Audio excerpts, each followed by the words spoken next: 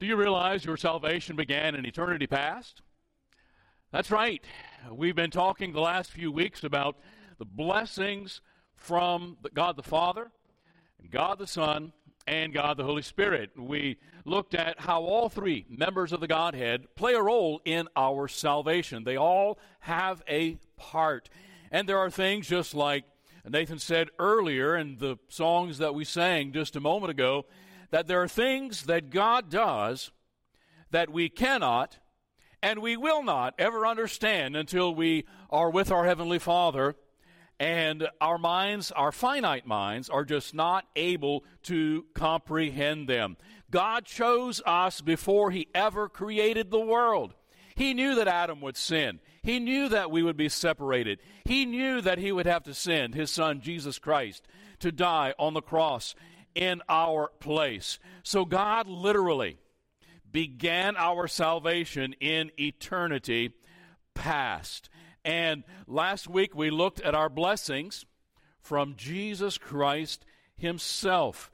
He redeemed us. He forgave us. He revealed God's will to us. He made us an inheritance, both to Himself and an inheritance to us. So we move from eternity past in verses 4 through 6 and history past in verses 7 through 12 to the immediate experience, the immediate present experience of not only the Ephesian believers, but for you and for me today in verses 13 and 14 of Ephesians chapter number 1. Let's read that together this morning. I'll read that this morning as we begin. Verse 13, "In Him you also trusted, after you heard the word of truth, the gospel of your salvation, in whom also, having believed, you were sealed with the Holy Spirit of promise, who is the guarantee of our inheritance until the redemption of the purchased possession, to the praise of His glory." What we see here is, what we saw week before last, what God the Father had done. He chose us, and He's accepted us in Jesus Christ. And Jesus redeemed us. He forgave us. He made it possible for us to know what once was a mystery, that Jew and Gentile would become one in the body of Christ, and that we could know that we are part of the body of Christ. And then today we're going to be looking at the blessings from the Holy Spirit, the things the Holy Spirit does for us when we trust Christ as our Savior. And the first thing that we see is that we're safe, we're sealed, the Holy Spirit comes into our life when we trust Christ as our Savior. And what He does is He seals us. We see that in verse number 13. In Him you also trusted. He says, after you heard the word of truth. Now what we see is the entire process of salvation is included in this verse.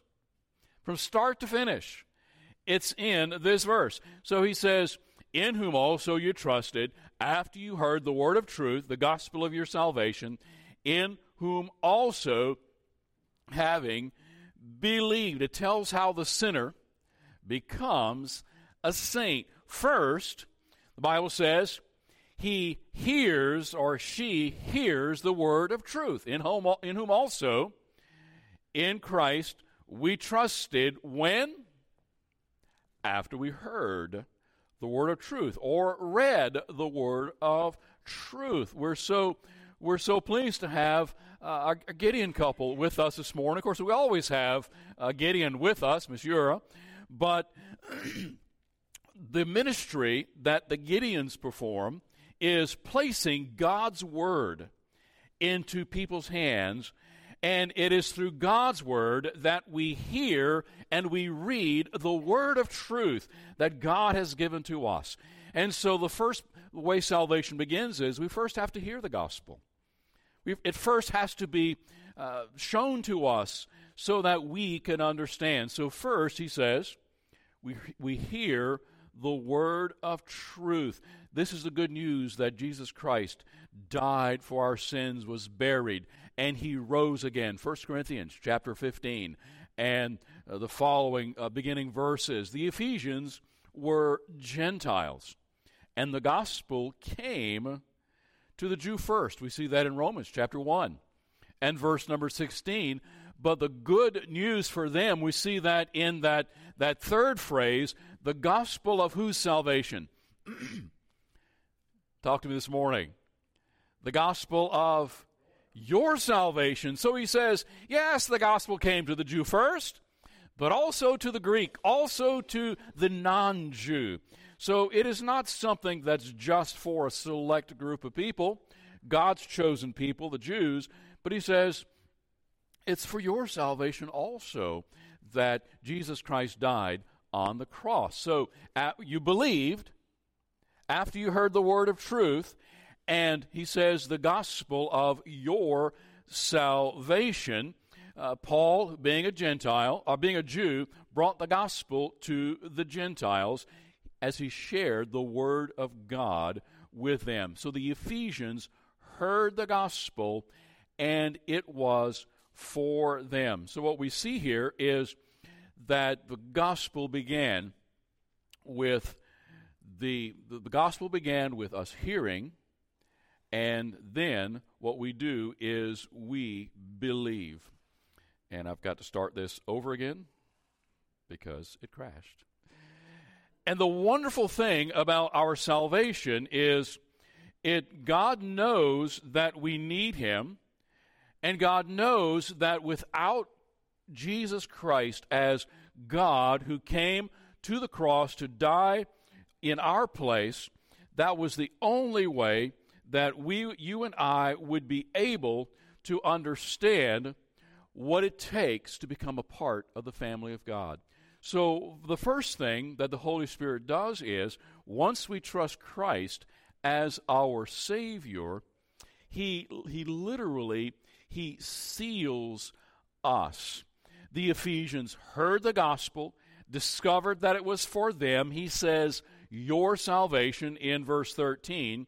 Now, even though the Bible teaches election, the Bible announces us, in Mark, to go into all the world and to share the gospel. Why is that? Because the Bible says, whosoever will may come. Whosoever will, whosoever believes. He says, all that call upon the name of the Lord shall be what? Shall be saved. So Paul brought the gospel to these Ephesians, and they believed, they trusted. Now, we don't discuss election with people who don't know Jesus, because all they need to know is what? Christ died for them, and God loves them. Jesus died for them, and he's offering them salvation through their trust. We simply announce the truth of the gospel, and we invite people to Jesus. And what the Holy Spirit does is, the Holy Spirit does the rest. D.L. Moody, the famous preacher, used to say, Lord, save the elect, and then elect some more. God does what God does, and we do what we can do, and that is simply share the gospel. So having heard the word, these Ephesians believed, and this is the faith that brought salvation, Ephesians chapter 2, verses 8 and 9. And this pattern also follows what Paul preaches, or teaches rather, in Romans chapter 10, verses 13 through 15. So when you get a chance, read Romans chapter 10 and verses 13 through 15, and it follows this same pattern.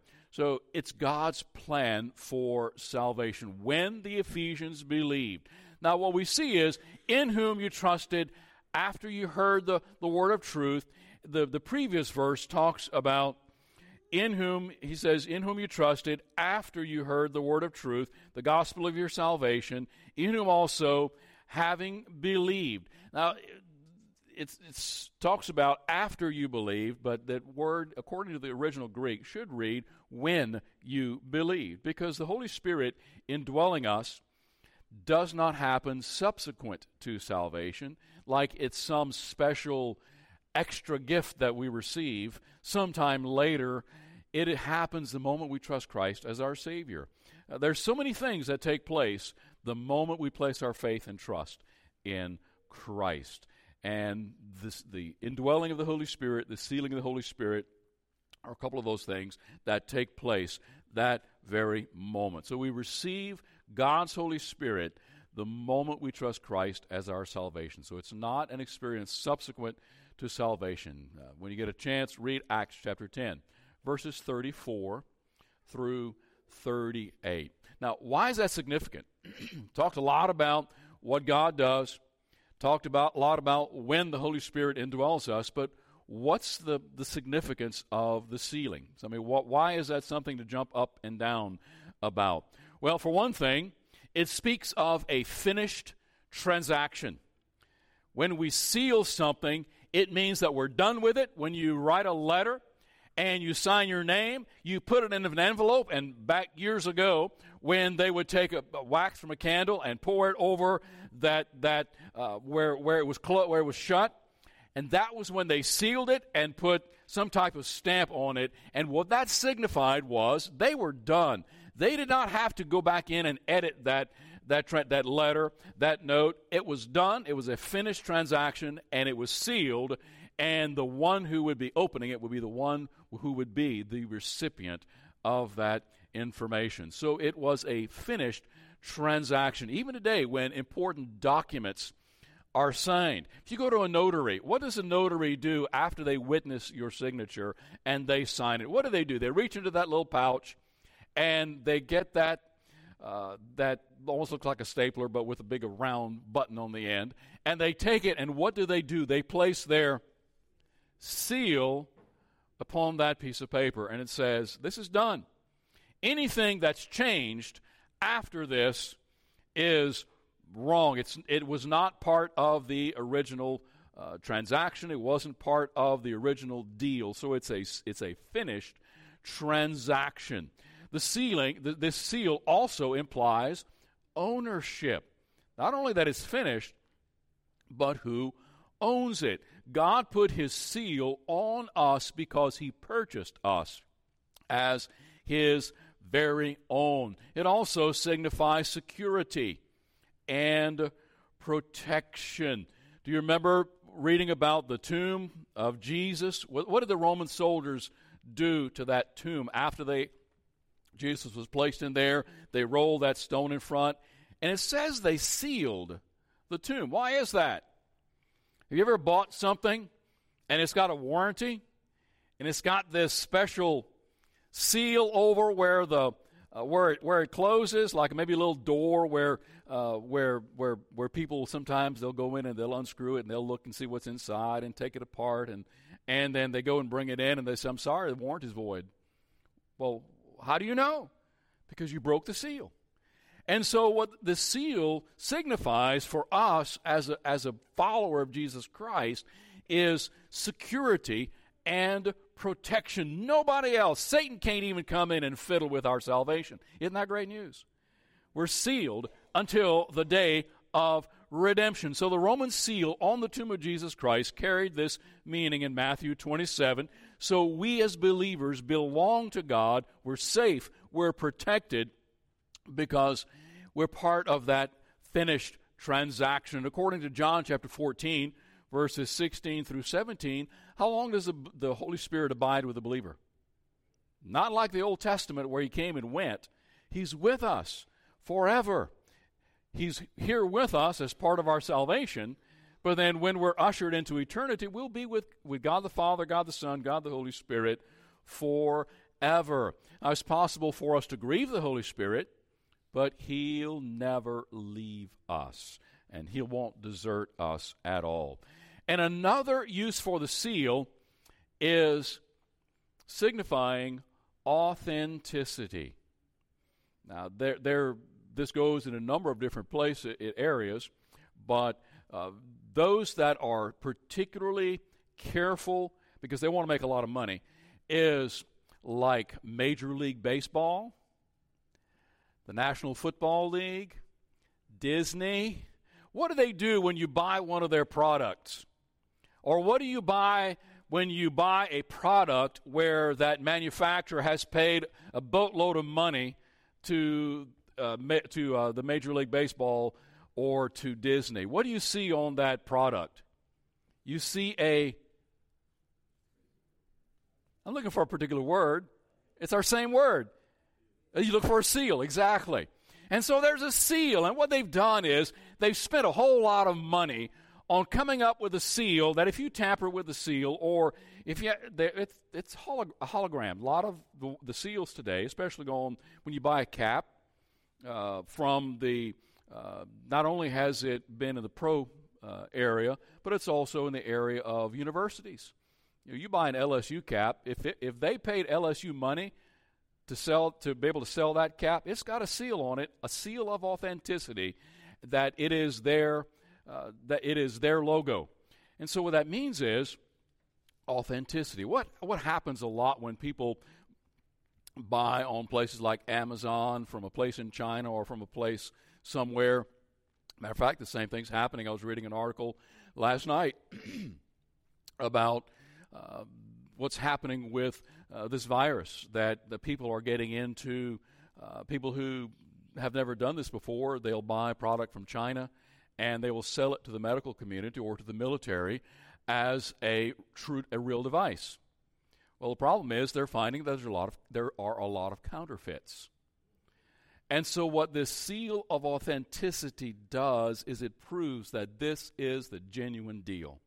So the Holy Spirit, God has given us the Holy Spirit to prove to us that you've got the real deal. This is my Holy Spirit. This is not a counterfeit spirit, because we know there are counterfeit spirits in this world today. But he says this is the real deal. Romans 8:9, if any man have not the Spirit of Christ, he is none of his. It's simply not our profession with our mouth or religious activity or good works. He said, unless you have the Holy Spirit, he says, you are not mine. So we see he sealed us. The second thing we see is he's given us a guarantee. There are a lot of people that will not buy something unless there is a guarantee, and I fall into that category. I will look and I will do research before I buy something, and I'm thinking, you know what? Well, first of all, I need to know that it's real. I need to know that it's authentic, and if I'm going to plop down some money, I need to make sure that if it doesn't work like I expect it to work, you're going to give me my money back. And so what God said was, I give you a guarantee. We see in verse 14, the Holy Spirit is our what? Is the guarantee of our inheritance. He is pledged to us, and he is guaranteed to us that it is real, and the Holy Spirit has sealed the deal. Who is a guarantee of our inheritance. Until when? Until we're redeemed, until we get to heaven, until the redemption of the purchased possession to the praise of his glory. Have you ever heard of someone giving earnest money? That happens a lot. We hear that term a lot in the real estate arena. Earnest money. Earnest is a fascinating word, and it's not just a person's name. Earnest money, in Paul's day, it meant the down payment to guarantee the final purchase of a product or of a piece of property. If I want to buy something that you have, I will give you a portion of it and say, I promise you, this is the guarantee that I'm going to come back and I'm going to finish the transaction, and I'm going to buy it, and I'm going to pay you what we have agreed upon.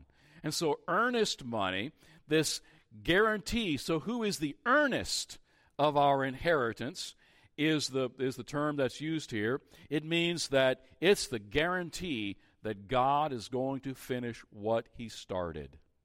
Amen?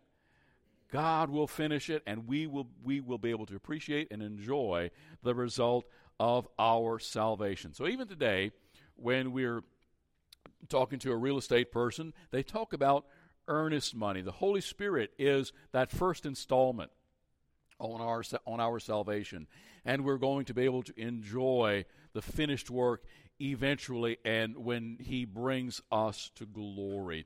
And the redemption of the purchased possession refers to the redemption of the body of Christ at the return of Jesus. We see that in Romans chapter 8, verses 18 through 23. 1 John chapter 3 and the first 3 verses. Now, redemption is experienced in 3 stages. We have been redeemed through our faith in Christ. Ephesians chapter 1, verse number 7.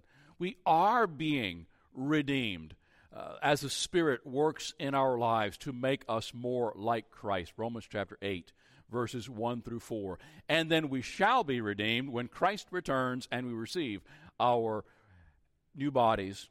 And that's what he's talking about until the redemption of the purchased possession. He will come for us, he will redeem us, and we will be with him in heaven.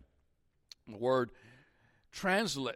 earnest, you think, well, it's just a monetary term, or it's just a real estate term. Well, that's not the case, and this was a little bit new to me when I studied this, but the word translated earnest also means engagement ring. That's right. So you ladies, when your husband proposed to you, did you realize he was giving you a guarantee? That's right. He was giving you a guarantee of his love. He was giving you a guarantee of his commitment that he was going to follow through with that ask. And so in Greek culture, as a matter of fact, isn't an engagement ring an assurance or a guarantee that the promise made is going to be a promise kept? So it's not just something that we do as far as property is concerned. It's something that we do when we pledge our love to someone. And this is the guarantee that I'm going to follow through on this promise. And it's not simply a commercial one, but a personal guarantee of love. Do you realize that we are the bridegroom of Christ? Now, we know that he will come and he will claim his bride. Now, guys, sorry, we're called a bride. That's just the way it is. That's what Scripture calls us. And so he says we are the bride of Christ. And just like an earthly marriage relationship, Jesus has given us that engagement ring, so to speak, the earnest, the Holy Spirit. And he says, I'm going to follow through. And we are going to be united one day in heaven. And we're going to enjoy each other's company forever and forever and forever. So we know that he'll come and he'll claim his bride because he's given us the promise of his Spirit. He's given us the engagement ring of the Holy Spirit. So what greater assurance could we want?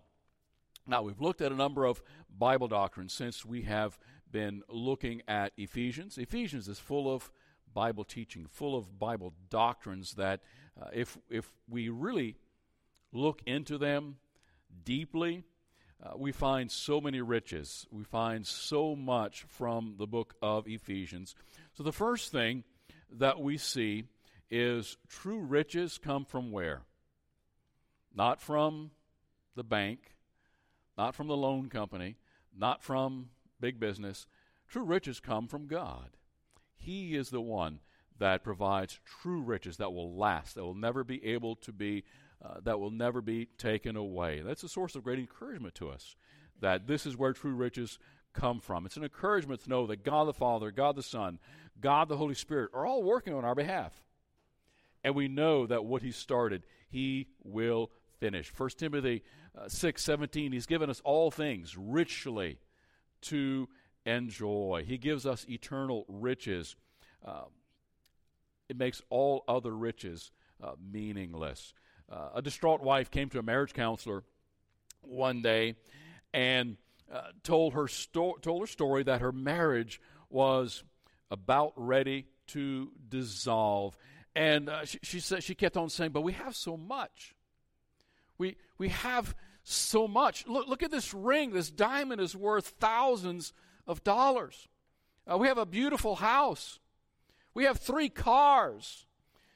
I can't believe this is happening because we have so much. And the counselor said, it's good to have things that money can buy. But provided you don't lose the things that money cannot buy. You can have a house but not have a home, or an expensive ring and have no love.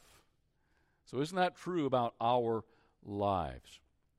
There are a lot of things money can buy, but what we have in Christ, money cannot buy, and money will never buy. So we have that in Jesus Christ. And these spiritual riches open up to us all the wealth that God has, and He wants to give it to us.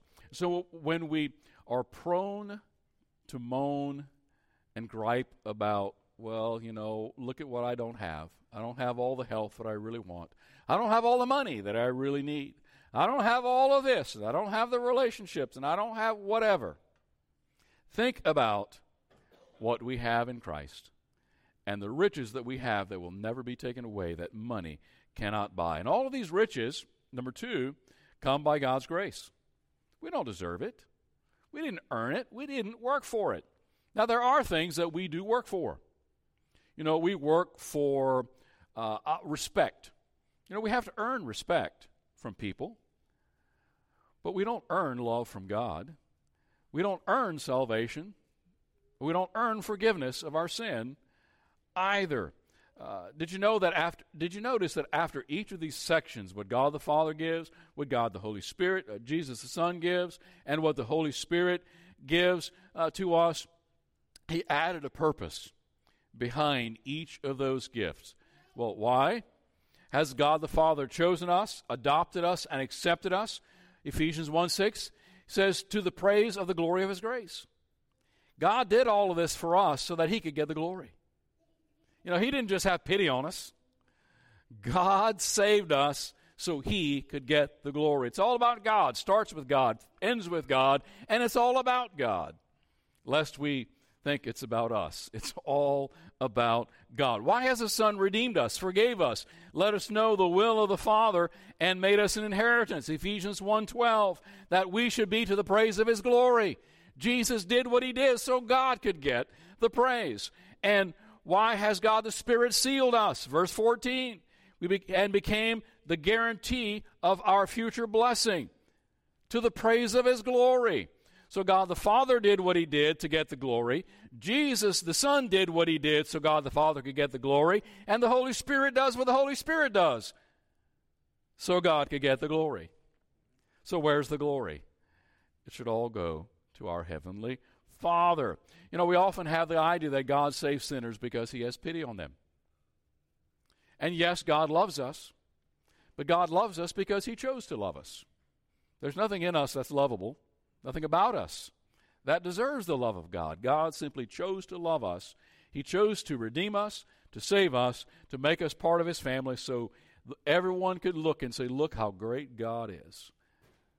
To the praise of the glory of our Heavenly Father. His creation reveals His wisdom and His power, but His church reveals His love and His grace. When you and I live and breathe and represent Jesus Christ, we represent the love and grace of the Father. So the Holy Spirit's role in the salvation of mankind sealed the deal and guaranteed that God will finish what He started. Now, there are those who would say, well, you have to be careful because, if you go off on the deep end and, you may lose your salvation. Now, suffice it to say, the Bible says that we're sealed until when? Until we sin enough to lose it? We're sealed until the day of redemption, where He's paid that purchase price. Holy Spirit is the earnest, and it's that engagement ring that God will complete, and the bride of Christ will one day be with Him in heaven. We can't deserve and we can't earn these spiritual riches.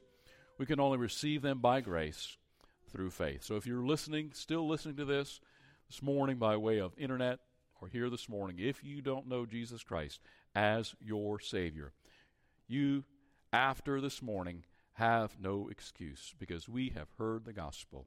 Jesus Christ died on the cross to pay for our sin. If we will but simply place our faith and our trust in Jesus and what he did on the cross as being the finished payment, the full payment for your sin and mine.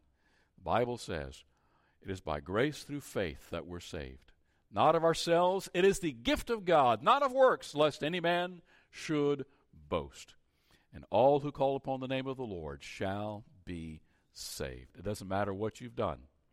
God loves you. Jesus Christ died for you. And salvation is available simply for asking. And we receive that gift of eternal life. It's ours for the asking. And it's promised that we will receive it. The Holy Spirit will seal us. And He'll be that guarantee that God will come back for us one day. Let us pray. Lord God, we're so very thankful for what you do in our salvation, what you have done for our salvation, and what you will continue to do until we are with you in heaven. So, Father, we thank you for your love for us. We thank you that you've made it possible for us to become a part of your family. We thank you you've made it possible for our sin to be forgiven, for us to be redeemed, and for us to be a part of your family. Lord, we thank you. We praise you. For it's in Jesus' name that we pray. Amen.